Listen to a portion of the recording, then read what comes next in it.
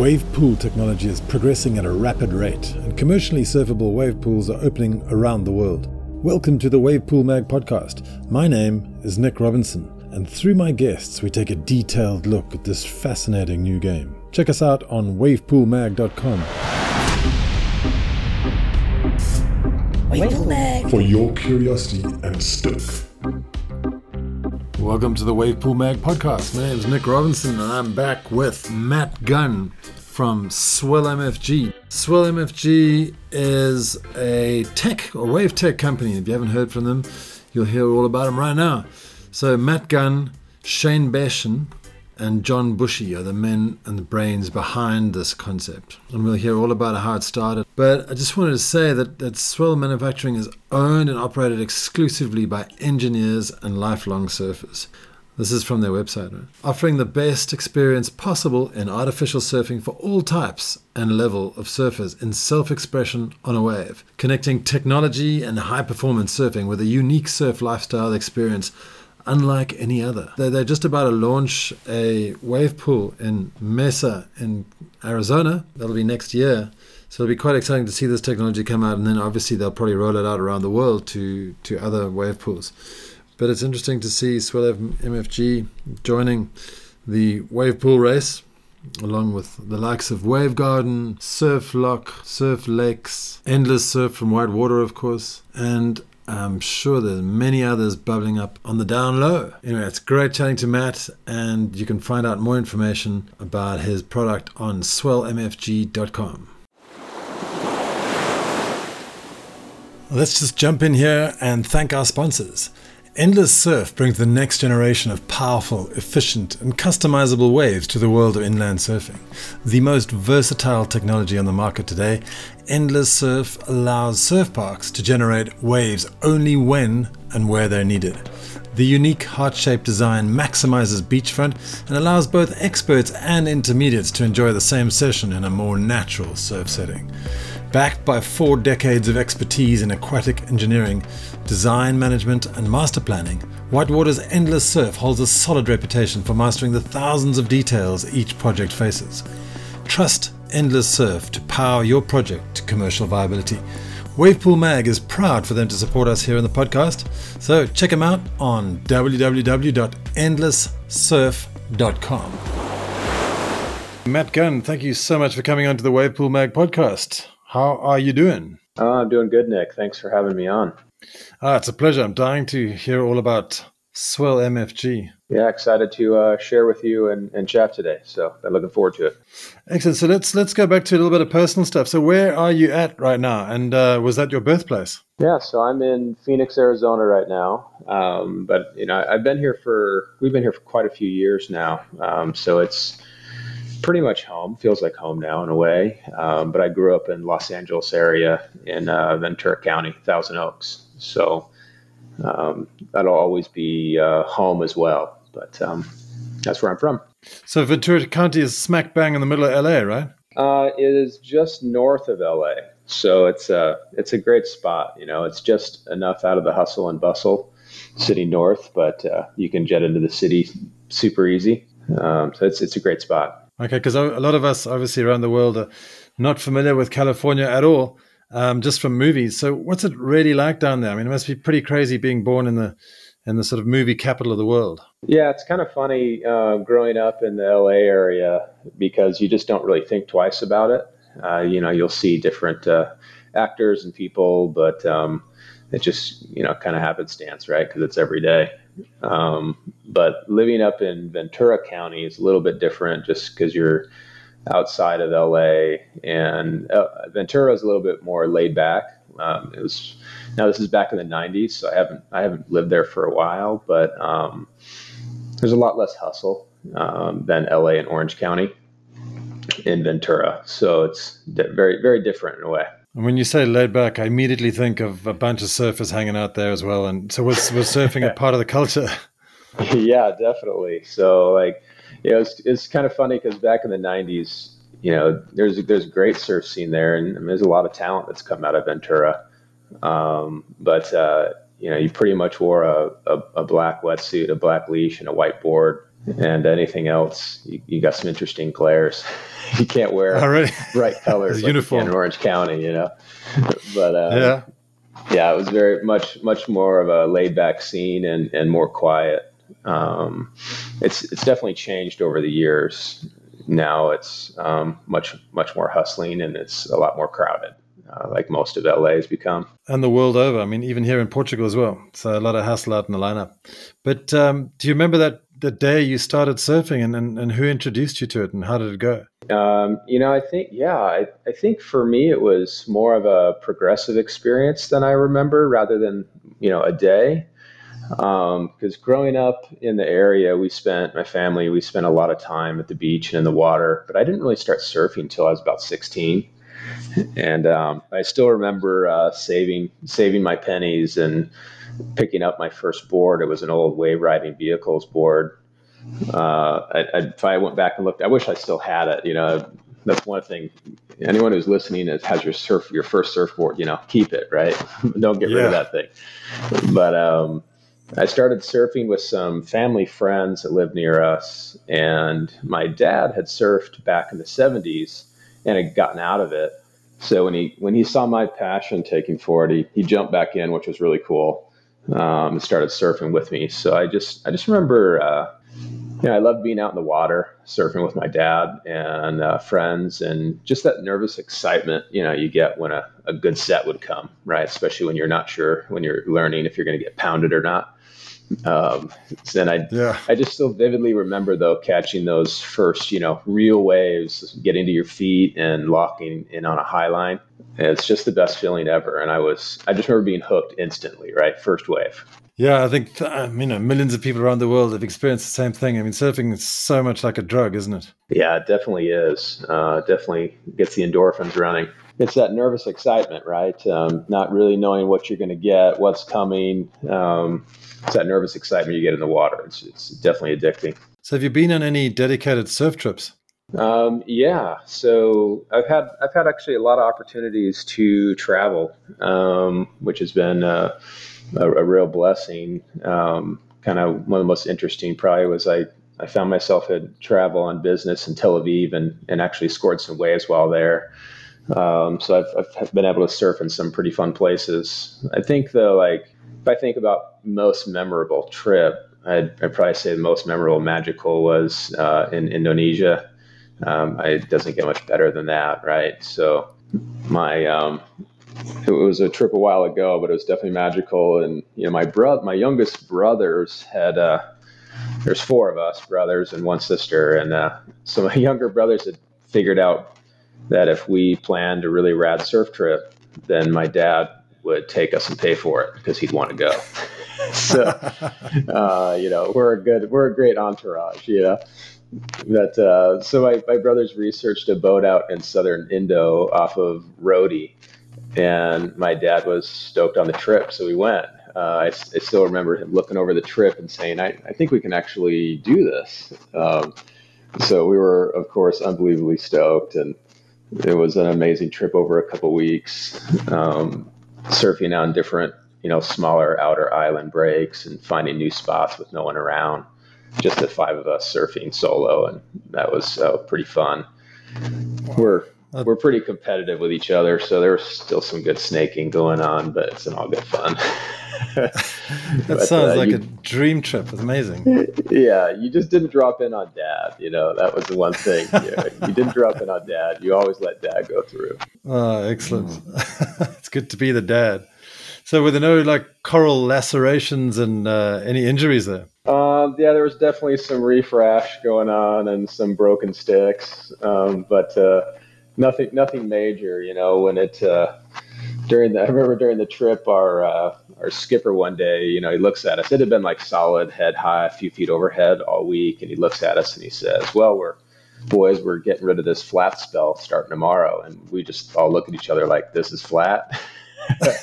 And sure enough, man, within 2 days, it was like triple overhead plus, and just reeling. But so when it got that big, we found some other corners and some not so often breaking waves that were still double overhead, and we were we were having a good time and getting wrapped pretty good. So it was fun. Wow, sounds epic. But obviously, I don't know about you, but for sure, when I was a kid surfing, I was dreaming about the perfect wave, the perfect wave. And then I don't know how, but kind of heard these rumors like, what if a machine could make a wave and it would be so consistent? Did you ever have those thoughts as a kid? Yeah, definitely. Right. I think we all, grew up drawing perfect waves on our folders in high school and thinking about perfect waves, right? You have this vision in your head of when you get to your spot to surf in the morning that you see these, perfect peelers reeling down the line, right?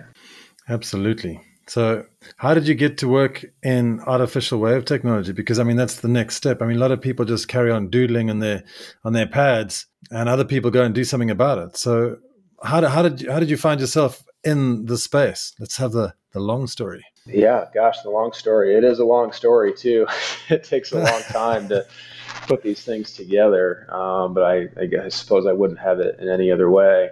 It's been a great journey, and I think the first, the initial spark for me was really after my wife and I moved to Arizona. And moving to Arizona really was one of the last places I thought I'd ever live, and being off the coast. And so I guess I could say the first spark was out of necessity and probably more selfish. Starting out, I wanted to surf, right? And I was for sure a fish out of water in Arizona, and that was tough being away from the coast. Even though I felt it was right to be in Arizona, it fit for us, and it was where we needed to be, and we knew that. But it was definitely difficult being away from the water. And but in Phoenix here, we could hit mainland Mexico pretty easy heading south. Mountains a few hours to the north, some good snowboarding and riding there, and that could be in Trestles in about a 6 hour drive. So it wasn't bad. I was up for the challenge, something a little different. But after living here, not long after living here, this place really just needed a surf spot to scratch the itch more often, be in better shape for traveling. I think it's probably the most difficult part about living away from the ocean is just keeping up that paddle power so you don't get annihilated the first days of a trip. I think ever since I've moved here, that's been pretty humbling. The first day on a trip is pretty sour, but oddly enough, a good friend of mine that I grew up with, one I was mentioning, friends I used to surf with all the time, Sterling, he ended up married an Arizona girl, and we happened to move next to each other in the same town, completely at random. So we were both in the same boat together. His family was on the North Shore, Hawaii. They had opened up a restaurant, Seven Brothers. And my family was still in California, so all our brothers were surfing, and Sterling and I used to sit and talk about how badly we needed surf in Arizona. So I think that's really where the itch started about, 15 years ago, believe it or not. What about Tempe? Didn't that scratch the itch? The Tempe wave pool. Oh yeah, not quite. It is it's that big surf there, and I've been in that pool and surfed it. It's pretty nostalgic, to be in the water over there in this pool built in the late '60s, early '70s. Big Surf in its heyday was the spot in Arizona, and I mean, I run into guys all the time today that find out what we're doing and are so stoked on it, and they just go into these old stories of Big Surf, in Tempe back in the '70s and '80s. In the mid '80s, I think, is when they turned it into more of a water park, and, in my opinion, ruined it. Right. So, but it was the place to go. It was the place to be. Mm-hmm. Cool. Okay, so let's get back to we're talking about how you get into artificial wave technology, and then you're living next door to, is it a colleague? So it was just a good friend of mine that I lived near. That we grew up surfing together. We grew up traveling to Mexico every summer, and we grew up surfing together. And it was so we found ourselves here, and I looked at him and I just said, I just decided that I wanted to see if I could do this. Right, I just want to see if I could do it. So there wasn't much out there at the time for good artificial waves. And some of the things that were coming out were really fresh. This is about 2005. There was some talk about a wave yard facility coming here to Tempe. I think at the time they were planning on using Murphy's waves or some type of water drop they were designing. And so I just started doing some research. I called my buddy Sterling and I said, "Hey, I got this crazy idea. Let's see if I want to figure out if I can make waves." And he said, "I'm in." And I then said, "Okay, great. Can I use your yard to test some stuff?" And he was of course all in, and our wives, being super cool, just rolled their eyes at us, and we went for it. So it was pretty comical at first, figuring out the hydrodynamics of water, and playing in the yard, building some reefs, and we ended up making some killer little 2.5-inch peelers. And I think that's when my mind was made up, like, I'm going to do this. But are you an engineer by trade? I'm not, but I've always been a tinker and a thinker, as I call it. So I've just, I tend to always build things myself, and construction, and, I do all those things kind of on my own. And so I've always had that knack for it. When I first started out, I would just started out making the reefs. And so we were using really rudimentary wave making for it. So I knew at some point I would, need to find an engineer that would be able to support me and join me on the wave making side. So how did you get from making holes in your backyard with a bit of water to getting an engineer? Yeah, it's after kicking the idea around for a while, making reefs, then I began looking for the right wave maker. And, through a lot of research and a lot of review, I ended up partnering with John Bushy, who's the swell manufacturing wave designer now. And John he had designed numerous wave makers through a long career. And after we connected, began talking shop, he was interested in how I was designing the reefs and making water do what it was doing. After I showed a video of our small models, and I was blown away by the wave makers he was showing me. So it really was a perfect match, and we put the two together. So I guess in all, it's a combination of the reef guy and the wave maker guy. The story is much longer than that over the years of how we connected and all of those little details. But it really was a perfect match, taking his engineering background and experience and my surf knowledge, and testing of different reefs and waves and in basins, seeing what currents do and all of those good things. And then I guess another level must have been achieved when Shane Beschen joined the team. It must have been quite a big coup. How did you get him on board? Yeah, Shane is an amazing partner. Obviously, he's such a talented surfer, so smooth and fluid, but so much more than a surfer, right? He's got this amazing creative sense, and his focus and drive really just matched that of John and I. So it's so critical to have the right partners and be aligned in vision. And we were unbelievably stoked to find that in Shane.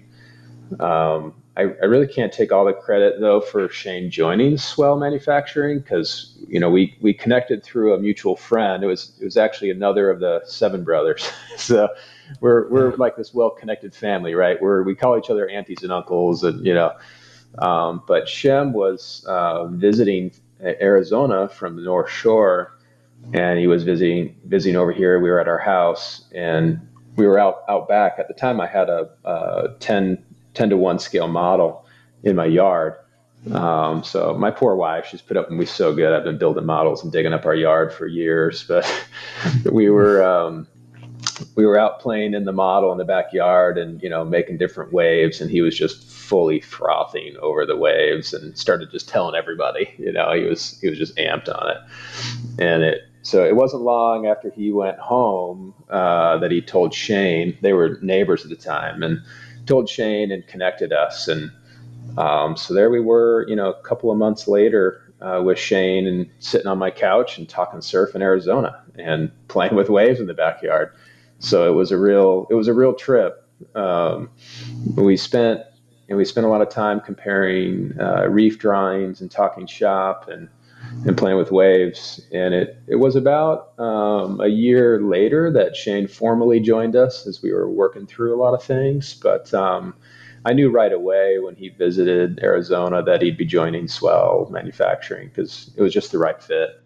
It was a great fit. But it's a tough business to be in as the lead time on each project or on creating the wave is so long. I mean, how did you manage to fund development of the product? Did you head over to downtown LA and pitch 1,000 funds? Definitely thought about it, but it's not for the faint of heart, that's for sure. Especially early on, I've been doing this and working towards this for 10 plus years. And so at the beginning of it, surf parks wasn't much of a blip on the radar. Probably felt more like the 80s before we really had good skate parks, Now they're everywhere. We self-funded 100% over the years. So that's had its fair share of disappointments along the way and different points of failure, but it's had a lot of highlights to it as well. And I think it's taken us many years to get to this point, and we've had our fair share of pitches, getting to the holy grail, right? The full size waves, and that takes a lot of capital. So we had we met a lot of investors, and we had some with very high interests, but we've also been seeking out the right partners. So there were some that we, ourselves somewhat turned down and held out for finding the right partner. So they're pretty difficult decisions to make when there's a big, carrot hanging in front of you, right? But we're in the long haul, and we've got an amazing partner now here in Phoenix. And I'd never trade lost time for the group we have now. Oh, excellent. Well, that's so true, though. I think choosing money is, as you say, it's really difficult, but it's imperative, isn't it? It is. It's really important, and ironically, the final pitch, we'll call it, wasn't a pitch at all, right? So that's the ironic part of it, because it was a random discussion on the basketball court with my friend Cole Cannon. So we've, he and I have always had a good competitive rivalry on the court, have a lot of fun playing, and now we've just taken that energy together right into development. So it's hard to call it work when it's making waves and it's doing it with friends. So it was definitely worth the wait. So does that mean you're working on a full-size wave right now? We are. So we've got a development that we're working on in Mesa, Arizona, and it'll be at the development is called Cannon Beach, and we are working on our first full deployment and modeling that will be at Cannon Beach, and it will be Revel Surf Parks. Excellent. That sounds exciting. Can you say anything more about that? Yeah, definitely. It's so the surf park here. It's in Mesa. The city is on board with us. They approved the facility and the development. So now we're going through, fine tuning all of the details.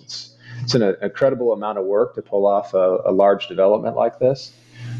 Just all of the engineering that goes into it, and the civil and underground, the buildings and architecture, and matching all of these things up with the different, governmental requirements that you have for a public water facility.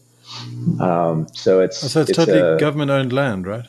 This is private. It is private-owned land. So our group owns the land outright, and but we still have to.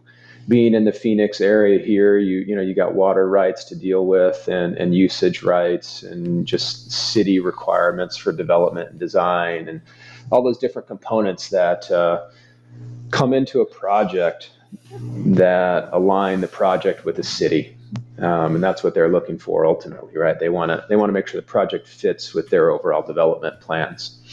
Okay, right. So we're working through a lot of those things now. And so, how big is the whole park? The whole park is just over about 30 acres. So it's going to be an amazing facility, and Revel Surf Park, the Revel Surf Park will be at the heart of it. But the whole facility will have, it's a work, stay, and play type of atmosphere. So there'll be over the full project, there'll be a great hotel to stay. There'll be gym, so you can get your fitness in. You've got the surf park, of course, and beach park around it, different amenities. and then other dining and retail and that will surround it. And we've been focusing really heavy on just making every point in the development have a great view into the lagoon and the beach, and just giving everybody that excitement around water and around waves. Excellent. You mentioned work. Would that be like a co-working environment or sort of just office rental? With COVID going on right now, it's hard to say exactly how all the details will pan out, but we are designing into the design a office buildings and office space. So how that eventually pans out in the very end will be interesting.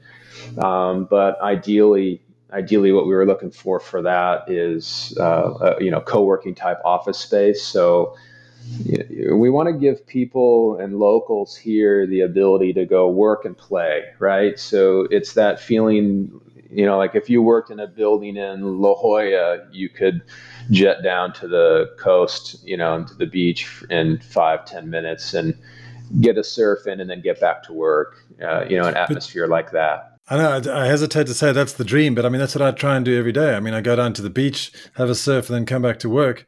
But I live 25 minutes away from my work, so it's a bit difficult, But that'd be perfect. Yeah, it takes a lot of time, right? Exactly. I think time is probably that's our most precious resource for each of us is our time, and it's hard, if you got to take a 30-minute drive to the coast. By the time you suit up and surf and get your count of waves and get back to the office, it's quite a bit of time. So if we can make that advantageous for people and allow them to pop out of their office. Of course, in Phoenix in the summer, no need to suit up. Just wear your shorts. It's hot. But, yeah. In the winter, we'll have a place for them to be able to suit up and store their gear. And be able to jump out of the office. If you got an hour break, you could literally jump out of the office. You could go get 15, 20 waves and be back at your desk, which is really cool. Sounds like a fantastic project. Have you got any visuals of it? Yeah, we do. So the full acreage is almost complete with design. So I think in the next weeks here, to keep your eyes peeled for Cannon Beach and Revel Surf Parks in Phoenix, and you'll start to see some visuals of the facility, what it's going to look like. See our vision on paper, which is really exciting. Excellent. Right here on wavepoolmag.com. Okay. Yeah, absolutely. I'll send them to you. Definitely. Thanks. So should we just get back to the technology quickly? Because essentially, a lot of companies have positioned themselves as wave tech providers. So like Wavegarden and Surflex and American Wave Machines, etc. So could you explain your technology from Swell Manufacturing and how it's any different to SurfLock, AWM, or even Endless Surf? It's great. It's really been great to see all the various surf waves and their own tech and their own spin. So it's been really fun to watch and see all these things coming out. You got Waco, the Waco Park, and its funky wedges that they're throwing. I got absolutely destroyed on the wedge wave a few weeks ago. Surf Lakes in Australia is throwing out some massive waves. That's really fun to watch. And I think for me, it reminds me of watching, through mid 90s, early 90s, just new skate parks start to show up and be built, and, all with their own features and creative spin. So you had some that were focused like more on street and rails, others that were focused on fun lines and flow. And then you had parks with some gnarly features that are like for the most elite, only can ride them. And so I think for Swell Manufacturing, we keep the nuts and bolts of our system still under wraps until we showcase full scale. You'll see on our website, we don't have much information out there, which is by design. But our output is similar to, and you can compare it to a groundswell. So, it's really energy coming from the floor on up through the top of the wave. And that energy then compressing and jacking up and detonating along a reef bank.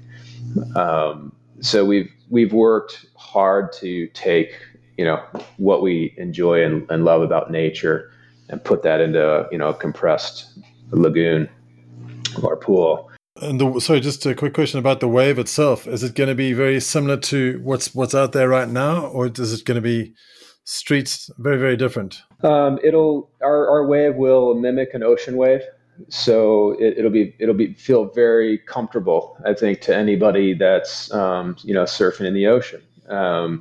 So we can our wave types. We'll be able to tweak our wave types in the wave. So basically, we'll have an endless ability to adjust and modify swell direction, velocity, pitch, and create all different types of waves. Um, I think in our modeling, our greatest challenge we've had is really keeping ourselves from getting too excited about the endless and countless options. Because, more than a few times we've sidetracked ourselves as we're planning to make one type of wave, and all of a sudden Shane will be like, "Oh, what if we did this?" And we're like, "Let's try it." And so we'll throw all these crazy waves, and it's a fun part of the creative process, I suppose, but often sidetracking us. But we made some amazing winners through that process that we never expected, and others not so good, and put them in the garbage. But Sure. I think the key to our wave is that it travels away from the wave maker rather than alongside of it. So that's probably one differentiator from certain systems that are out there. Many of them, like American Wave Machines and Slater, their wave travels along the wave maker. Ours will be more similar to like Surf Lakes and Wavelock, and I don't know a lot about Endless Surf yet. I think theirs is more going to run along the wave maker. At least it looks like from their first renderings. Um, but ours will be running away from the wave maker, so we wanted to have that real ocean feel experience. We wanted to replicate the experience in the field, but we know we can't replace it. Definitely don't want to. Not our goal to replace it, right? We want to add.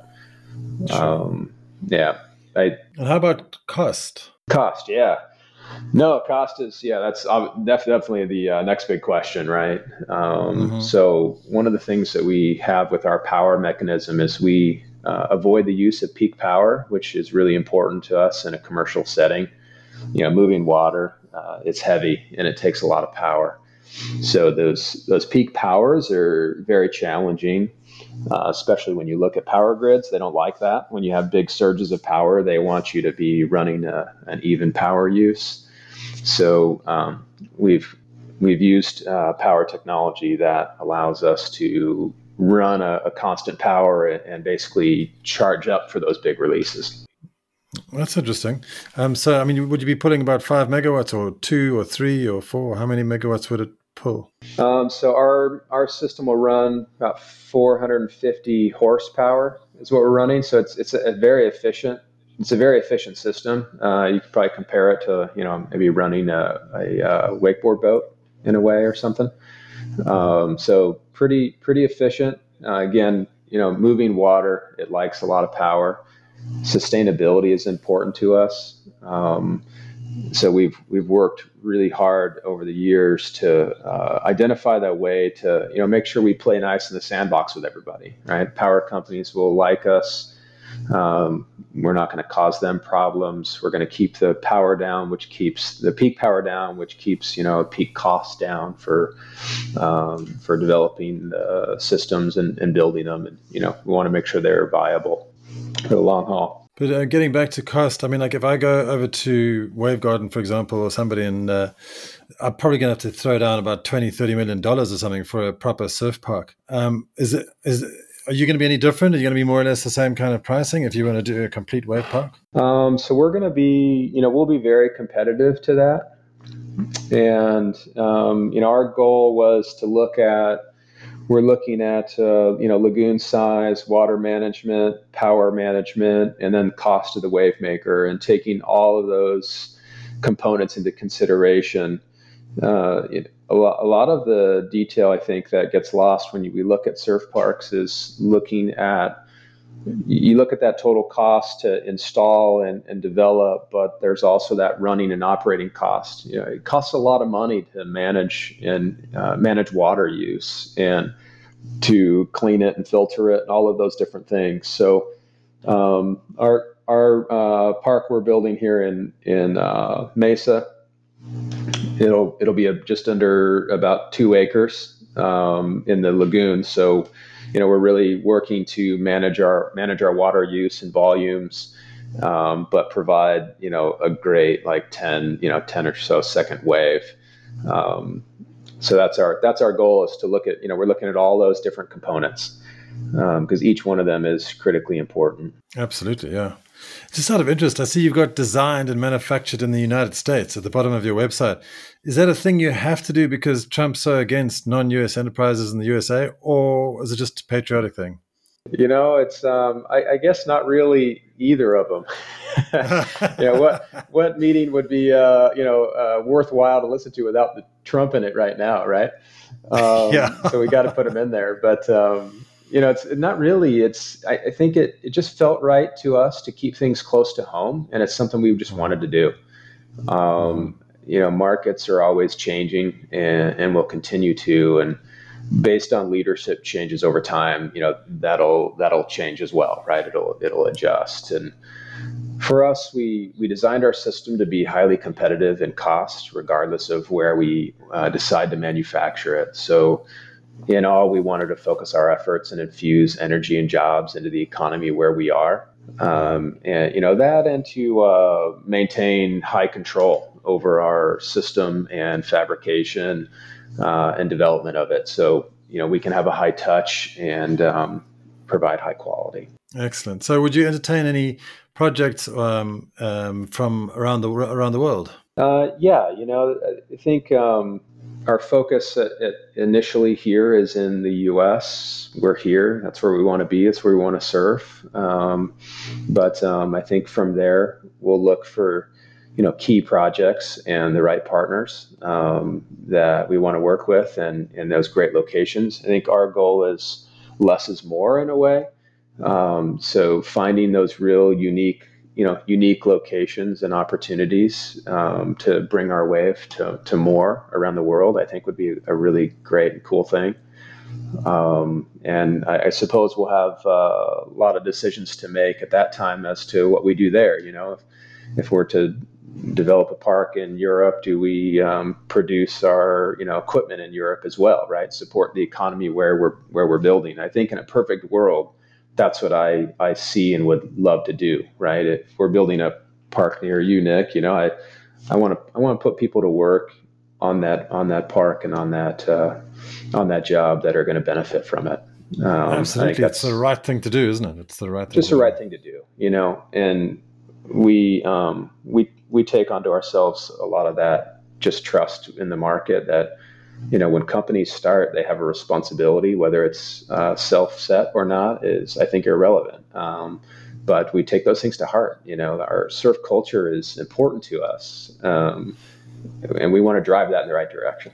Yeah, and I think there's a danger of a lot of people mixing water parks with surf parks, and I don't think that the general surfing population are going to react so well to that. Although, I'm looking at Shane Magnuson in the Palm Springs Surf Club, and they're doing it in an old water park, so that's kind of a mix. But I've thought that you cannot mix a water park and a surf park because of the vibe is totally different. What do you feel about that? Yeah, it is very different. It's kind of interesting if you look at going back to our conversation earlier about Big Surf in Tempe, right? Yeah, it's pretty remarkable place because that park was made in the late 60s and opened, I think, early 70s. And it was a surf park. I mean, it was a sand beach. It was waves. It was surf. They were holding concerts. Pink Floyd was playing there, the Chili Peppers. I mean, it's so old school, right? But it was like everything to do with surf and surf culture in a way, in its own way, being in the desert. And it was on the outskirts of town. It had all those details of that vibe. And in the mid 80s, a water park developer came in and leased the land from the owners. And in my opinion, now just destroyed it from what it was. They turned it into a water park. And eventually that cut the surfing completely. And when you go there today, it's just not the same, right? It's a different vibe. It's a completely different vibe. So I think as soon as you start to mix slides and thrill type entertainment with surf, then that's where you start to lose that vibe. So it's an interesting question, right? To see what we'd see, but I think there was a good example in it with Big Surf. Yeah.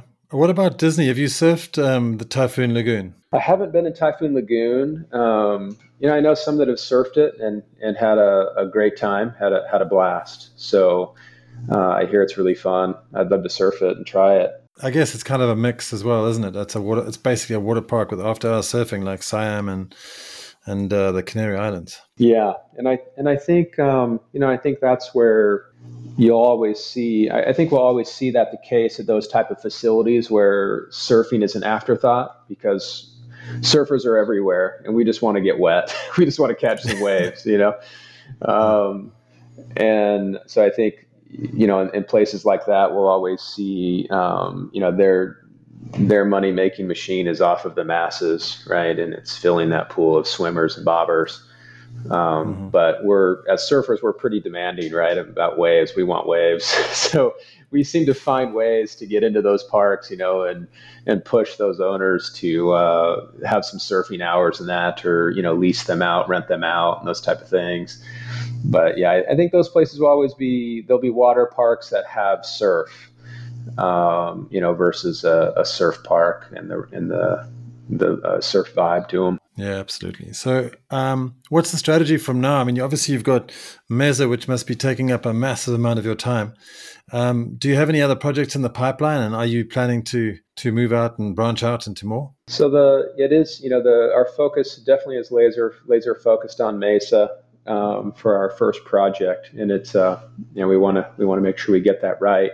So there's heavy focus on it. I think the wave pool space has been pretty big on announcing projects, and often well before they're funded or approved. And they get following. Locals get excited. They follow pretty quickly and jump right on. And I think a lot of times that's to raise capital, and on the other hand, following city approval, the local media picks up on them pretty quick. So for us, we've got some other intriguing options for going beyond Mesa, but it's any of those are really still very early in the process and in review. So we're really our number one is kicking off Revel at Cannon Beach here in Mesa, and just really laser focused. But that does bring up an interesting point, because on wavepoolmag.com we've got a map of all the surf parks in the world that have been announced. And I was chatting to Skip Taylor from Surf Park Management the other day, and he was saying, you know what, Nick, your little map over there is like, there's so many other projects out there which are under wraps, and obviously we can only showcase what's out there and what's being publicized. So it appears to me that it's the tip of the iceberg, that there's actually a lot more being built. Do you agree? Yeah, I think there's definitely a lot of underground stuff. I mean, I think we're only scratching the surface with parks right now, and if you can even say we're scratching the surface, right? I don't know how you could keep up with it. You guys are amazing. But you just try to track all these projects and which ones are real, which ones are an idea. I get a lot of inquiries from surfers for the most part, and some surfer developers, that have interest, but haven't really delved into it yet. But these projects, they take years in the making. There's a lot of hoops to navigate. So I commend you for your efforts to stay on top of it all. I guess that's the hard question, right? Is which ones are real, which ones are not yet real and could be, and which ones are an idea. Exactly. Obviously, it's a massive task to try and compete with the likes of Wave Garden, and now Endless Surf from Whitewater, and American Wave Machines and the like. Does that concern you at all? Not really. I think obviously, you always watch your competitors, and they watch us, we watch them. We're all aware of each other. We're probably right now one of the smaller fish in that realm, as we're just getting going. Some ways I like to not be the first. There's things you learn. But I think in all the various wave companies have the same goal in mind, right? And it's spreading of the surf stoke. In chatting with many of the creators and developers of Parks Open Now, like everyone's so passionate about what we all do, and that's really fun. Just had great conversations, even though we're essentially competitors, right? I think swell manufacturing is in a unique position because we'll be able to deliver both on wave technology and then also do so within our own surf park development as we roll Cannon Beach. So that's really exciting because we get to take our wave and place it within a development we planned for a total experience.